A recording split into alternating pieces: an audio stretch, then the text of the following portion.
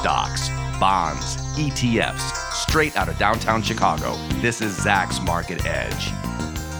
Welcome to Zacks Market Edge, the podcast about investing in your life. I'm your host, Tracy Brynick, and this week I'm going solo to talk about an important concept as we start 2023, how to stay the course. Being a long-term investor is difficult. It might have seemed easy the prior years, but when we hit 2022, suddenly it was like a big roadblock there even for long-term investors.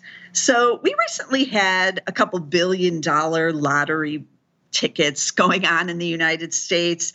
There was the Powerball in 2022. I think that was November of 2022. And then we just had another one in the Mega Millions, over $1 billion. Both of them had a single ticket winner. We don't know if it was a family, a group of work colleagues. We don't know anything more than just one of the big tickets, one for each of those. But there was a lot of people talking on Twitter about what they would do with the cash. Of course, that's the whole point of the lottery, right? It sells the dream of instant riches, and it's fun. It's fun to dream about what we would do with all that money. But I saw a lot of tweets mainly from stock investors talking about how they would take the cash prize and they would invest it in like dividend ETFs, of course. And that if they did that and they were talking about which ones they would do it in, they would make like $8 million a year in the dividends and they would just live off that. And it would be easy, right? But maybe not. Maybe that is easier said than done. Because did you know that in the lottery winners, 6 out of 10 actually lose all the money by about 6 years out? That's not good odds, right? And that's even of the larger amounts. I'm not saying these people who won the $1 billion ones would lose it all in 6 years, but never say never, because there have been winners of, $45, $50 million who have lost all of that within 6 years. So it's hard to win and hard to keep it, even though it seems easy. You just put it in dividend stocks and let it run, right? But there was one Powerball winner who tried to buck this trend. He had a plan to not be one of the ones that lost all the money within 6 years. So the year was 2005. It was May. The Powerball got to one of its largest in history at that time. And back then it was $220 million. So at that time, it was the 6th largest lottery drawing in U.S. history. Seems kind of small now, right? I think we get to 220 million like within a couple of weeks when no one's winning now, the Powerball and the Mega Millions, because they've made it more difficult to win it. So it gets bigger. But at that time, 220 seemed like that could be the dream and we could do a lot with that. So his name was Brad Duke. He was 33 years old. He was a gym manager and he active bike rider in Idaho when he won. So very young. And his goal was to buck that trend. So he took the lump sum, which then was 85 million. And his goal wasn't to do what these dividend investors wanted to do and create like the dividend, millions coming to him. He wanted to grow it to $1 billion. He had been actively saving to try to get to $1 million. I'm presuming in an investment fund of some kind. He didn't say whether or not that was like a retirement fund, but he was trying to get to $1 million on his own. And now he was going to get to $1 billion starting off with 85 million. Well, that should be kind of easy, right? That doesn't sound too hard. He at first said he wanted to get there by age 50. So he was 33. That's 17 years to get there. So I heard his story back in the day. I think he was on Oprah, I want to say, on Oprah Winfrey Show. And that's where I first stumbled across him. And I have wondered what's gone on with him all these years. And thankfully, he's still with us. And he is still talking to the press. They still do interview him about what it's like to be one of these big winners, right? So when he got the 85 million, if you're going to get to $1 billion, well, you better have a plan, right? So he hired a group of advisors. In one interview, I think he said it was like 10 people. It would include people like a tax attorney. He needed the financial advisors, maybe people to, those are the people to manage the money. He did start a family foundation. You have to hire some people to manage the foundation, or relatives or friends or whoever to manage it. Like, there's a lot going on. So he did get a group of advisors. And then I found an article that actually listed out specifically what he invested the money in. So some of the other articles just said he bought like real estate, bonds. It just kind of listed like generalities. But now I have some real numbers to put with it. So this is from a Fortune magazine article with him in 2007. So 2 years after he won. So he put $45 million in municipal bonds. That's pretty conservative in 2007, you would have thought. And that was the conservative part, kind of like the dividend part, where it's not going to go crazy, but you're not going to lose it all. 35 million of it was his more aggressive side of the portfolio. And it said it was in oil and gas and real estate. We don't know if the real estate was like homes, apartments, land, unclear. And oil and gas, was that stocks in oil and gas? Was it a well? Was it invested in a company, oil and gas company? We don't know. But remember, 2007 was when energy was surging. It wasn't a bull market. It hit new highs, over $150 for WTI. It was a good time to be oil and gas investors. He lived in Idaho, oil and gas up there. So this was not a weird investment at that time. Then he paid off $125,000. That was a mortgage on his house. It was 1,400 square foot house, he said. He paid that off. He immediately took a trip to Tahiti with 17 friends. That cost $63,000. Good for him. He bought a used black VW Jetta for $14,500. He repaid his student loans, $18,000. He was a bike rider, avid bike rider, so he did pay $65,000 for new bikes, including $12,000 for one that's called the BMC road bike. So he was buying those very nice exclusive bikes. So more of a bike guy than a car guy, clearly. Then he also did put $1.3 million into the family foundation, and that gives out, donations to various charities.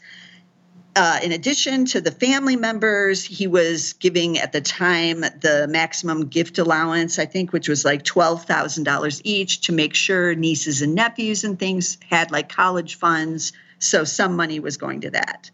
Otherwise, the rest, he tried to stay on at Gold Gym, is where he worked as manager. He did for a couple of years. It got a little crazy there. Some people coming out of the woodwork, asking for things while he's at work.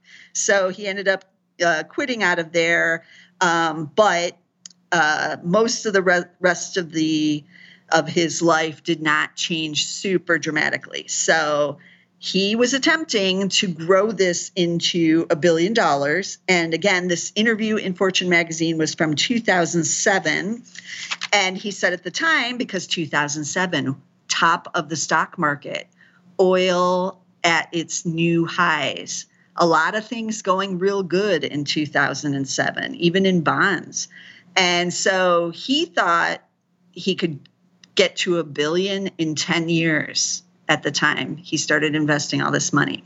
His team, the financial advisors and all that he hired, said, no, you're a little too optimistic. 15 years we could get to $1 billion, starting with, 85 million. But in 2007, he conceded it wasn't going to be 10, but that they were, quote, on track, unquote, for 12 years to get to $1 billion.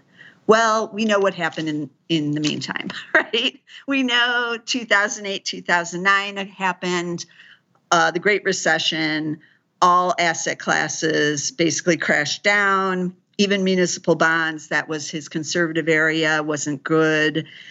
Real estate, oil and gas crashed down. Everything crashed down. He didn't lose it all, but the dream of getting to $1 billion by, within just 12 years, that was over. So in 2016, I found an interview with him, and the interviewer asked again, like, how close are you to the $1 billion now? And so this was after the recovery off the Great Recession. So things better. But at that time, he said it was worth $100 million. So obviously that's very far off from the $1 billion goal. And that was 9 years after the prior interview, where he thought he would get to the $1 billion in 12 years. So life intervened. And then I did find another interview with them in 2022, just last year. So after the big Powerball was happening then, Idaho reporters contacted him again because he will talk with them, and talked again about what it was like to win his Powerball, what it did to his life. And they asked him again about being a billionaire. And this time he didn't actually give a response. He just laughed in that interview. It was a video interview. So he's not close to it. I think the $1 billion goal is now gone. 2022 was difficult again for everything, but not oil and gas. We don't know if he's still in those investments. We don't know if he's in any of the same ones actually anymore. But even if you were in all stocks now, and since 2016 to 2022, that last year was just so difficult for all these asset classes that, you're going to see a decline in a portfolio. So did he go broke in 6 years? No. But it's harder than you think to even double the money. So by 2016, he said it was worth about $100 million. He hadn't even doubled it. So again, I think people underestimate what being a long-term investor is really like. That was just 9 years. That's not that long.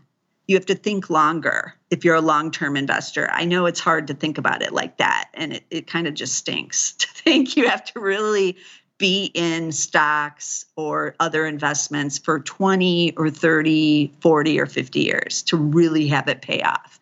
Because unless you get the timing really good, you bought in 1990, you sold in 2000, that was during a great bull market period. You could get rich in that 10-year time period, even just investing in the S&P 500.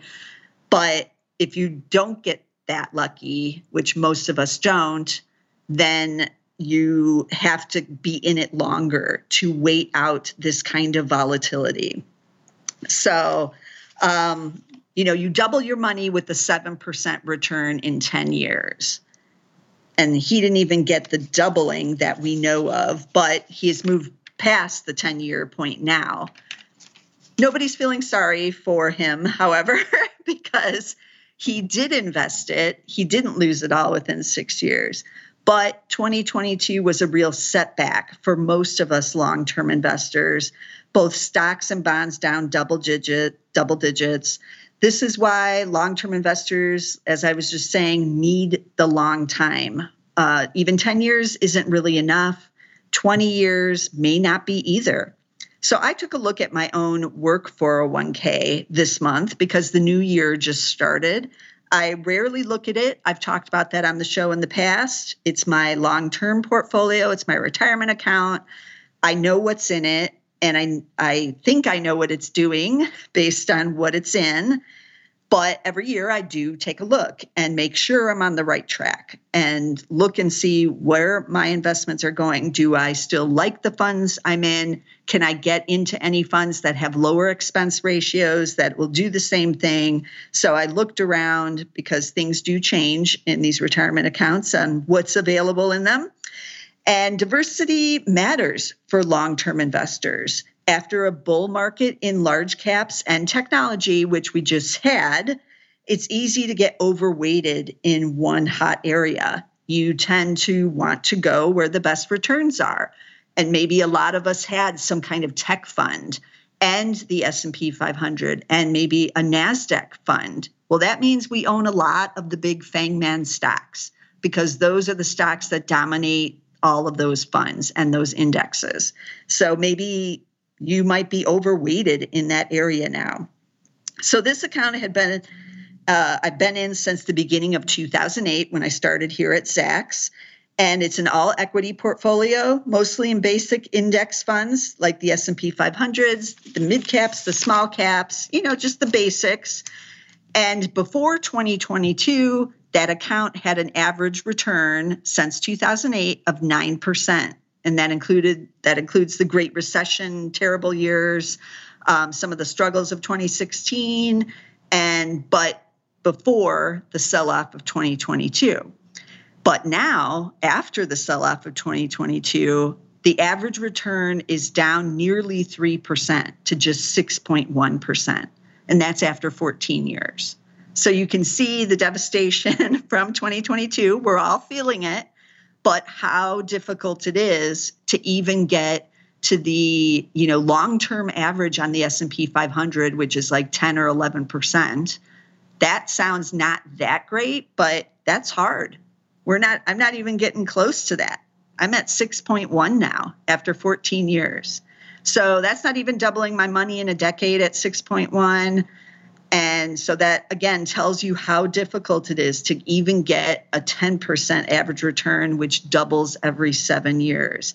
That's also why Brad Duke had trouble even just doubling his own portfolio, and why little things like dividends add up in a big way, because the dividend can get you 2 or 3%. And so if you're getting the 6.1 and you're getting a dividend at 3, well, suddenly you have the 9.1. And that's not too shabby, it turns out. So bull markets make it seem so easy. When Brad Duke first invested in 2005, and even when he gave that interview in 2007, he wanted to do it in 10 years, $1 billion from 85 million, because that bull market in oil and just the stock market hitting new highs in 2007 made it seem so easy. And why wouldn't it continue? But then it didn't. And now this bull market, Tesla, Nvidia, Microsoft, Amazon, we all know the names. That seems so easy. But the bulls don't last forever, and you might not have bet on one of those big bullish horses. So what if you had bought Bank of America, ticker BAC, when Buffett did? I looked up the 13F holdings, and they estimate he bought it. He did get those grants, right, during and just right after the financial crisis. He had those grants, or those warrants, but then he bought in third quarter of 2017. And so I used the last day of September of 2017, because we don't know when in there he bought it. And I'm just looking at that again. Yeah, it does say third quarter 2017. I want to make sure it wasn't like 2011 or something, and I got it wrong. So it was the third quarter 2017. And Bank of America since then is up 35.95%, and the S&P is up 58.7%. So if you'd followed Warren Buffett in on that trade, and that is a decent amount of time. It's not super short term, right? It's not 10 years, but you're in there going on 6 years now. You're up 35.95, and you're underperforming the S&P 500. But I looked at Microsoft during the same time period. Obviously, it's done better. It's a tech. Tech was in. Banks were out. Microsoft up 221.5%. That's why it seems so easy, right? If you just chose tech, it was easy. If you chose the banks, not so much. I looked at Chevron, ticker CVX.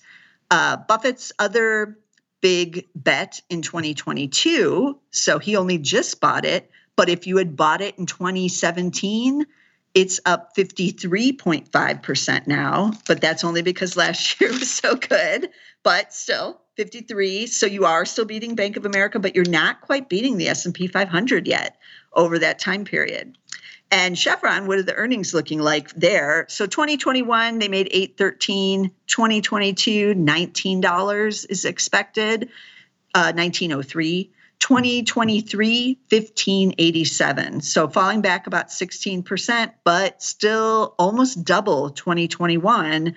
But we'll see if that holds. So Chevron's still looking kind of good here for 2023, even though it's expected to decline. So little value trappiness, but still, way above 2021. Then I looked at Merck because that was a high flyer, up 36% in the last year. So what if you'd bought Merck on the last day of September 2017? You're up 81.3% now. But that's because last year it too, like Chevron, had this big surge. So up until last year, it was lagging, behind even the major indexes. So it's hard to guess right in the short term. And I know that's where some of the traders come in, right? A lot of you feel like I can do better trading it on a short-term basis. And I've never been a trader, and I admire all of them because some of them can do it really, really well. So right now, in the start of 2023, a lot of stocks have had rebounds and big gains. So someone tweeted at me one that I'm not that aware of, but it's called Marathon Digital, ticker MARA. And they support blockchain. They mine cryptocurrencies. They were profitable in 2021. They made $1.70, but expected to lose $2.69 in 2022. But then the analysts see them being profitable again in 2023 at 55 cents. So they're not totally doom and gloom. They are expected to make some money. Revenue expected to jump 294% in 2023 to $508 million. So pretty big jump in the revenue too. It does have a PE now because we're looking at 2023 now, and it's at 14 times. But Marathon Digital off big over the last year, down 71%. So if you're a long-term investor in Marathon Digital, you've just really gotten pummeled. But over the last month, as everybody's piling back into some of these more speculative plays, the crypto plays, some of the tech names, the memester stocks, Marathon is up 112% in the last month. So if you're a short-term type of trader on it, then you're doing really well. You're doing better than the longer term. But I only bring that up because a lot of people think they need to switch to the short term when it's a bear market like we've been seeing, when the returns just aren't there, when you're getting 6.1% return like I have been getting over 14 years, then you think I need to do this. But you really just need to stay patient, stay the course. Long-term investing is more than 10 years or even 14 in terms of where you're headed and what your goals are. Now, remember Ann Scheiber. I've talked about her several times on the podcast. She's considered to be one of the greatest long-term investors of all time, ranks up there. Her annual gains, I think wasn't it over 20%? I want to say it was either 20 or like 18 something. It was up there. And that, you're like, oh, that's not that hard. But now we realize that really is that hard. And she stayed invested for 50 years. Remember, she turned $5,000 into over $20 million. I think it was like $22 million when she died. And then she donated it all to university for scholarships for medical students. But Anne was in the market 100% in the 1970s. And the 1970s had brutal years. It had the super bear market of 73, 74. She saw her portfolio decline 50%, according to her stockbroker. It did go down 50%, but she stayed the course and she was reinvesting some of those dividends. And she just was a stock buyer and believer and stayed. It did rebound in the next bull, which began in 1982. And she didn't panic. And that's when she saw the most of her appreciation in her portfolio was over those later years. So some lessons from Anne and other long-term investors, even including myself, be diverse. Don't have all your eggs in one basket. Also, you might not want to look at it every day, every week, or even every month, especially if that freaks you out. It's been, pretty vicious in 2022, but we have seen a rebound, a nice rebound. If you want to feel better about it, you might want to look on the rebounds. But otherwise, I feel like for long-term investors, there's nothing I can do about it. So I'm just going to kind of leave it there. And then I do check in every once in a while, but I don't look at it every day.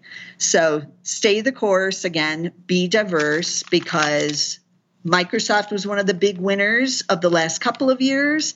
It may not be of the next couple of years. And Bank of America was one of the big losers of the last even decade. And it may not be over the next decade. So again, be